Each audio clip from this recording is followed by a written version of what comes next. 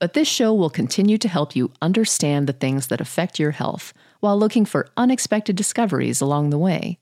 It will also explore thought-provoking ideas and questions, like this one. Here to walk us through self-compassion is Dr. Kristin Neff. Dr. Neff received her doctorate from the University of California at Berkeley and is currently an associate professor of educational psychology at the University of Texas at Austin. During her last year of graduate school, she became interested in Buddhism and has been practicing meditation in the Insight meditation tradition ever since.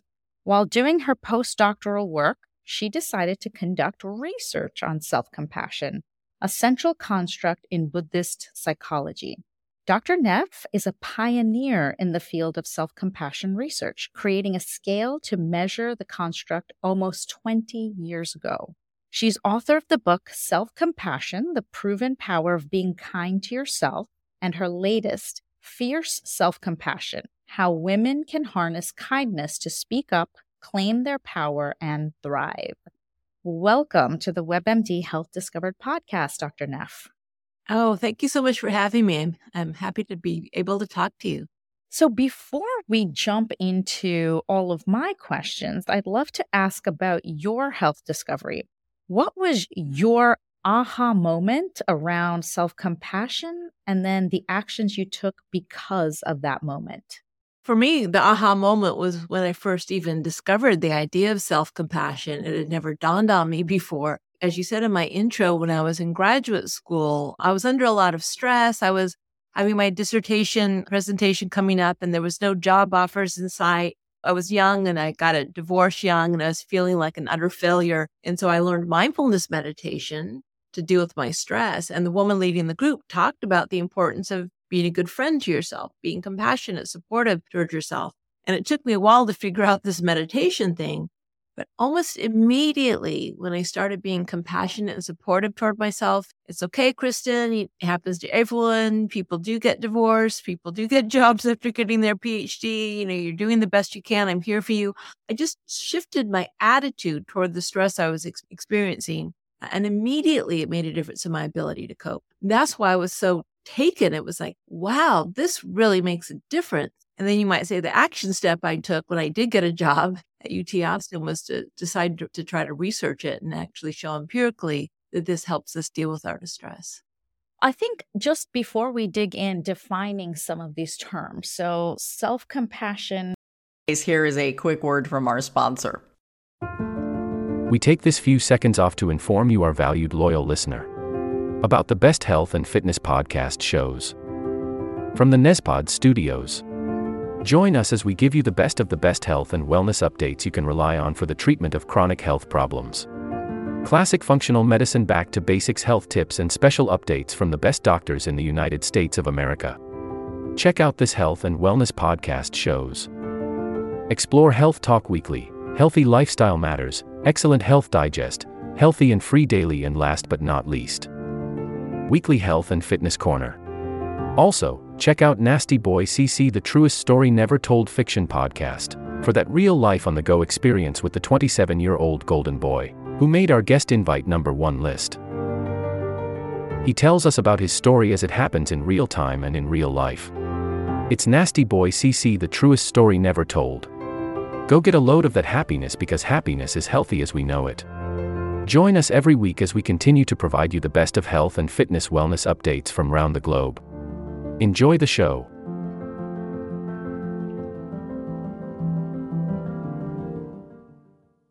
Fierce self-compassion. How do you define these terms, or how should we as listeners define them? So the easy way to think about self-compassion is, if you think of the word in the Latin, passion is to suffer, com is with. So how are we with our suffering? Are we with our suffering the same way we are with the suffering of our good friends and loved ones, with warmth, care, and support? Or are we harshly self-critical? Do we blame ourselves? Do we judge ourselves? Are we mean to ourselves? And so the easy way to think about it is just treating yourself like you would treat a good friend or a loved one. But the scientific definition is actually a little more complex. There are 3 elements that all need to be there. There's the kindness, which I referred to, but also 2 other things. First of all, we need to be mindful of our suffering in order to give ourselves compassion. If we pretend it's not there, just stiff up our lip it, or if we get sucked into it, drawn into it, so we lose all perspective, we can't step outside of ourselves and say, wow, I'm really hurting. What can I do to help? So we need mindfulness. We need some balance and space, you might say, with our difficulties. And really importantly, what makes it compassion and not pity, or self-compassion and not self-pity, is remembering that imperfection, making mistakes, difficulty, this is part of the shared human experience. It's not about me. It's about honoring my humanity, which means, yeah, I'm going to make mistakes. I'm going to have struggles and strife. Everyone does. I'm not so alone in this. And so when these three components are all operating, mindfulness, common humanity, and kindness, then according to the way I think about it, that's real self-compassion. And how do you implement that in your life? What are some of the questions you're asking yourself or the check-in that you're doing with yourself to see how you're doing with these three components? Well, so a lot of people who are self-critical, for instance, they have a harsh internal dialogue. So the easiest way to check in with how self-compassionate you're being is just ask yourself, would I say what I just said to myself to a good friend I cared about? And if the answer is no, then a really good model of thinking about how you might treat yourself is, how am I when I'm being supported? Maybe a good friend or a mentor, or someone you mentor or a colleague. Asking yourself, is your internal dialogue friendly and supportive, warm, caring, or not? That's one of the things. But there are other things you can do is, for instance, when we lack self-compassion, usually we're in a state of threat. We're in fight, flight, or freeze mode. We're fighting ourselves, hoping we'll change, or fleeing into a sense of shame, or we're frozen and stuck in rumination.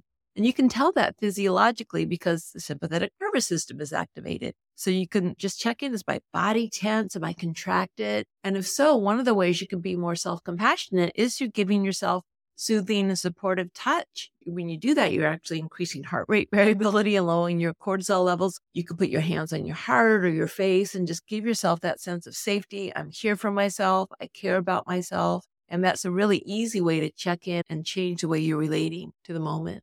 So can you talk a little bit about the concept of radical self-acceptance and how that fits into the whole New Year, New You messaging that we get all the time around this time of year? Yes, absolutely. So there are two main expressions of self-compassion, which I like to call the tender and the fierce. So tender self-compassion is all about this type of acceptance. In other words, we are unconditionally worthy just because we're flawed human beings. We don't have to get a graduate degree to be worthy of compassion. It's intrinsic to our humanity. So we can accept ourselves, and also we can accept our present moment experience. Yes, we're going to have difficult emotions. Things are going to be tough. This is part of reality. So we accept ourselves, we accept our emotions. But fierce self-compassion is about taking action to alleviate our suffering. So even though we're unconditionally worthy, some of our behaviors could use a little help. In other words, it's not compassionate to accept maybe, you've got some addictive behaviors or you're acting out in relationships and it's harming yourself or others. It's not compassionate to accept those. So we can accept ourselves at the same time that we realize we want to work to change some of our behaviors. And really importantly, a lot of our situations. Maybe you're in a toxic relationship or there's so much work stress and you need to have more work-life balance, or are there changes I need to make in my life in order to alleviate my suffering and create better happiness? And that's fierce self-compassion. So it's this constant balance between acceptance and change. It's kind of like yin and yang. We have this accepting energy of ourselves and the present moment at the same time that we're always trying to take action for how can we better our happiness and our well-being at any moment. If we're too accepting without enough action, we become complacent. But if we're too much about action and we're never good enough and we're never acceptable, then that causes stress and unhappiness as well. So it's really finding a balance between the two. Do you make New Year's resolutions? And if you do, how would you go about framing them in this self-compassionate way? So I've been practicing self-compassion for 25 years. So I'm not really self-critical, but I still have all the same flaws and foibles that any other human being does and patterns that aren't helpful. So I do tend to try to ask myself, what do I want to work on? What are some of the unhealthy maybe patterns or behaviors I have that are causing me or others suffering? The big difference in making a resolution from the perspective of self-compassion is you aren't doing it to be more acceptable or more worthy or that so other people like you more. You're doing it because you care.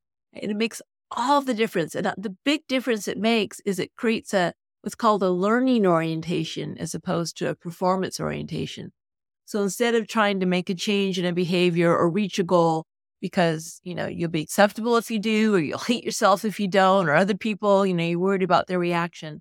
It's just like you unconditionally love your child, but you also want your child to be happy and well and reach their goals and get good grades if it's important to go to college or whatever it is you want for them. But their worth isn't contingent on it.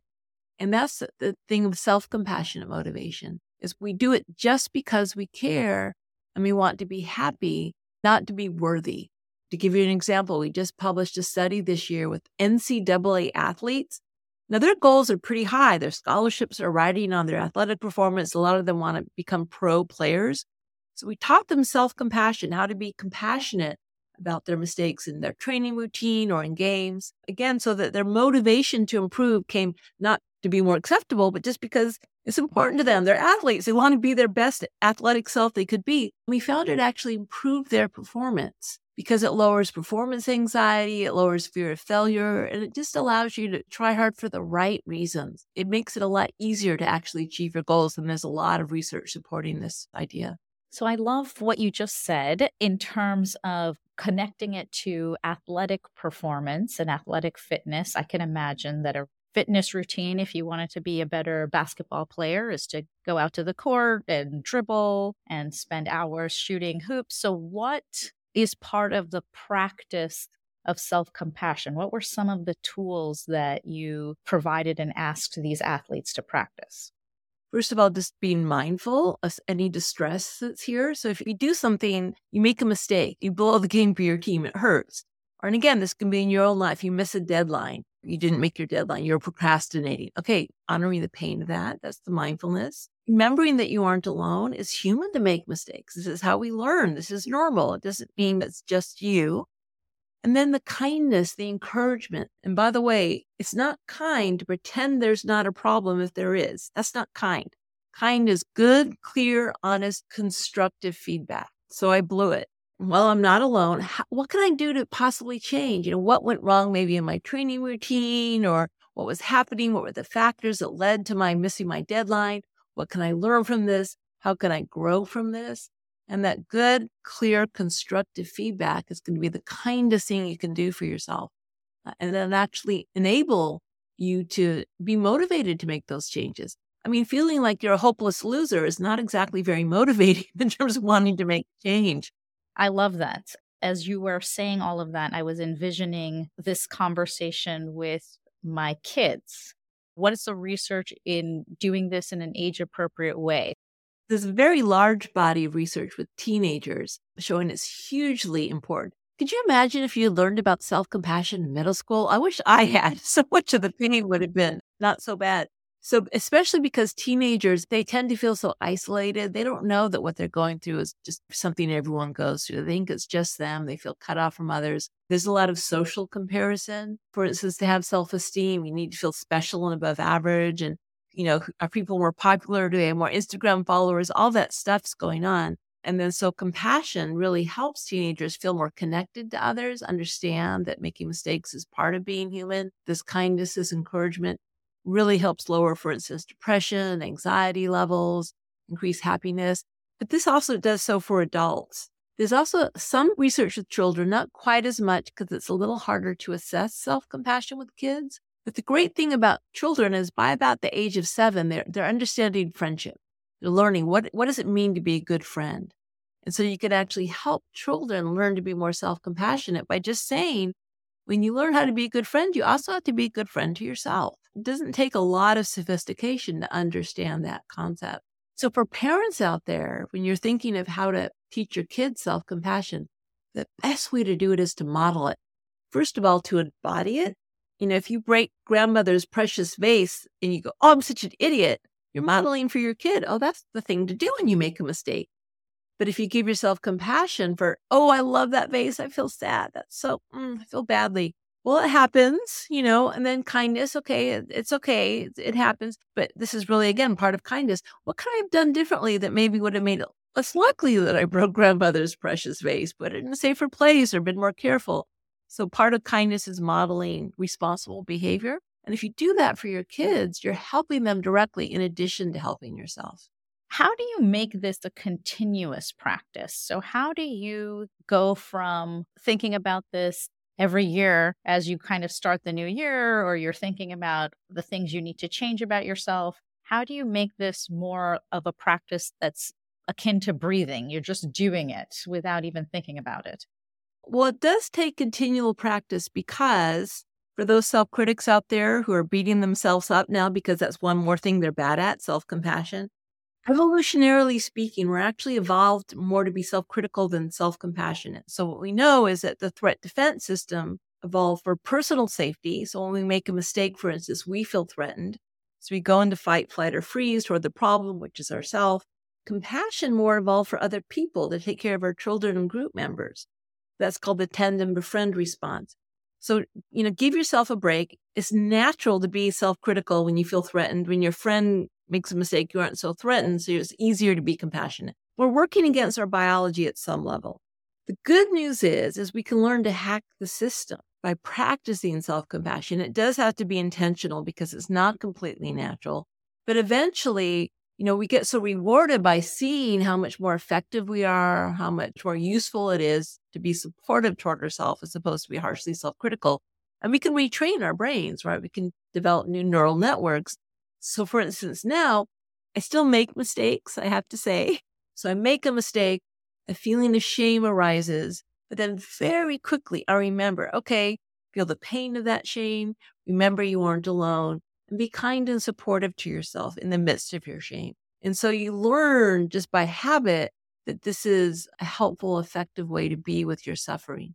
So it absolutely can be done. And you need to try to do it as much as possible because you're working not only against evolution, but also society. We weren't raised with the idea that it's good to be self-compassionate. So we're working against some of these myths that society has that's going to make us selfish or lazy or self-indulgent, all of which have been disproven by research, by the way.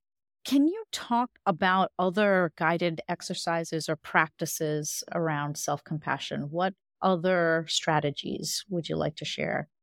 Do you want me to lead a little practice? Yes, that would be great. Okay. So for instance, maybe if you want to close your eyes, you don't have to, but just call up some sort of suffering in your life. Let's make this real. Think of something in your life that maybe you're stressed about, or you're feeling badly about a mistake you made, or maybe some challenge in your relationship or at work. So the first thing we want to do is just be mindful of the pain involved, right? Just kind of get in touch with the feelings of discomfort or distress. Turn toward it. Our instinct is to turn away from it. So just acknowledge it's hard to feel this stress or this pain or these feelings of inadequacy or shame. And then remind yourself of the humanity of this. You certainly aren't alone. There are millions probably of people. Here is a quick word from our sponsor. We take this few seconds off to inform you, our valued loyal listener, about the best health and fitness podcast shows from the Nespod studios. Join us as we give you the best of the best health and wellness updates you can rely on for the treatment of chronic health problems. Classic functional medicine back to basics health tips and special updates from the best doctors in the United States of America. Check out this health and wellness podcast shows. Explore Health Talk Weekly, Healthy Lifestyle Matters, Excellent Health Digest, Healthy and Free Daily, and last but not least, Weekly Health and Fitness Corner. Also, check out Nasty Boy CC, the truest story never told fiction podcast, for that real life on the go experience with the 27-year-old golden boy, who made our guest invite #1 list. He tells us about his story as it happens in real time and in real life. It's Nasty Boy CC, the truest story never told. Go get a load of that happiness, because happiness is healthy as we know it. Join us every week as we continue to provide you the best of health and fitness wellness updates from around the globe. Enjoy the show.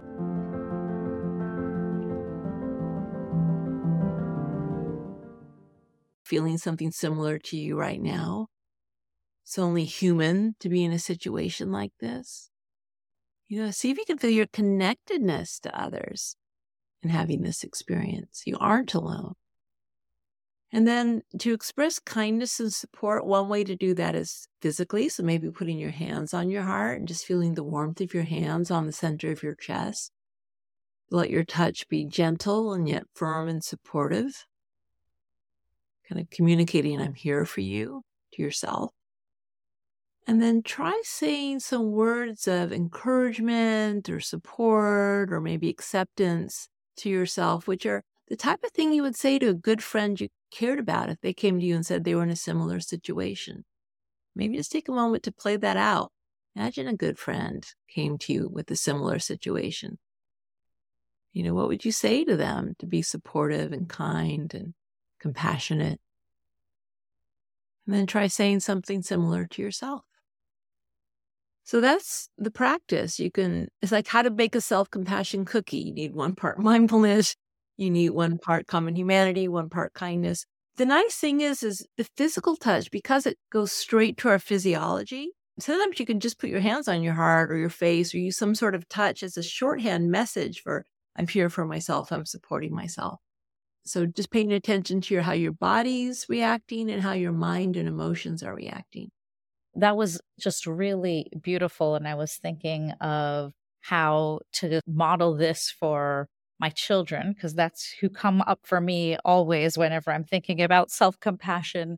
And I'm wondering, is a piece of this also, in terms of the shared humanity part of it, also looking for connection outside of yourself and having these talks and saying, hey, this is what happened, so that you can actually hear what that friend is going to say to you, and that can be part of your internal dialogue?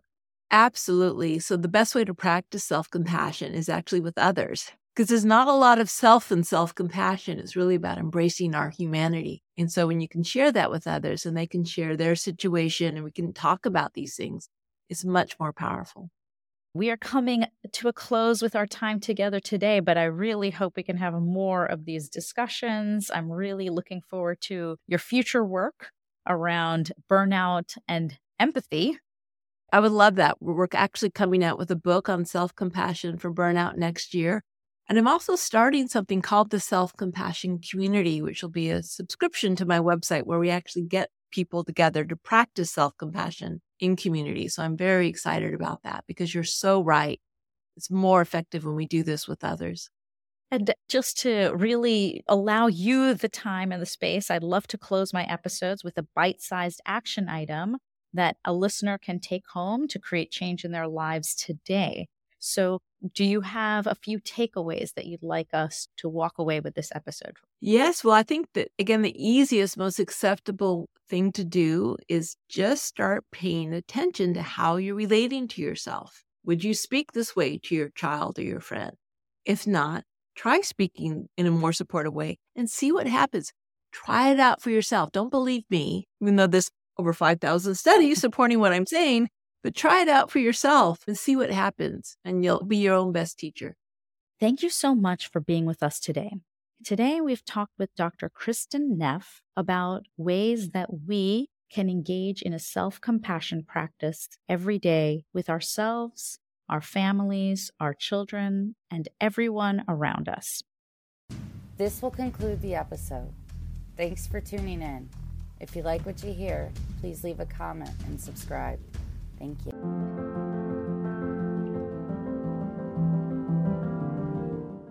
We have a great show today, but first, take a second to make sure you've subscribed to our show wherever you're listening to podcasts. It's the best way to make sure you don't miss any of our episodes. Thanks. This will conclude the episode. Thanks for tuning in. If you like what you hear, please leave a comment and subscribe. Thank you.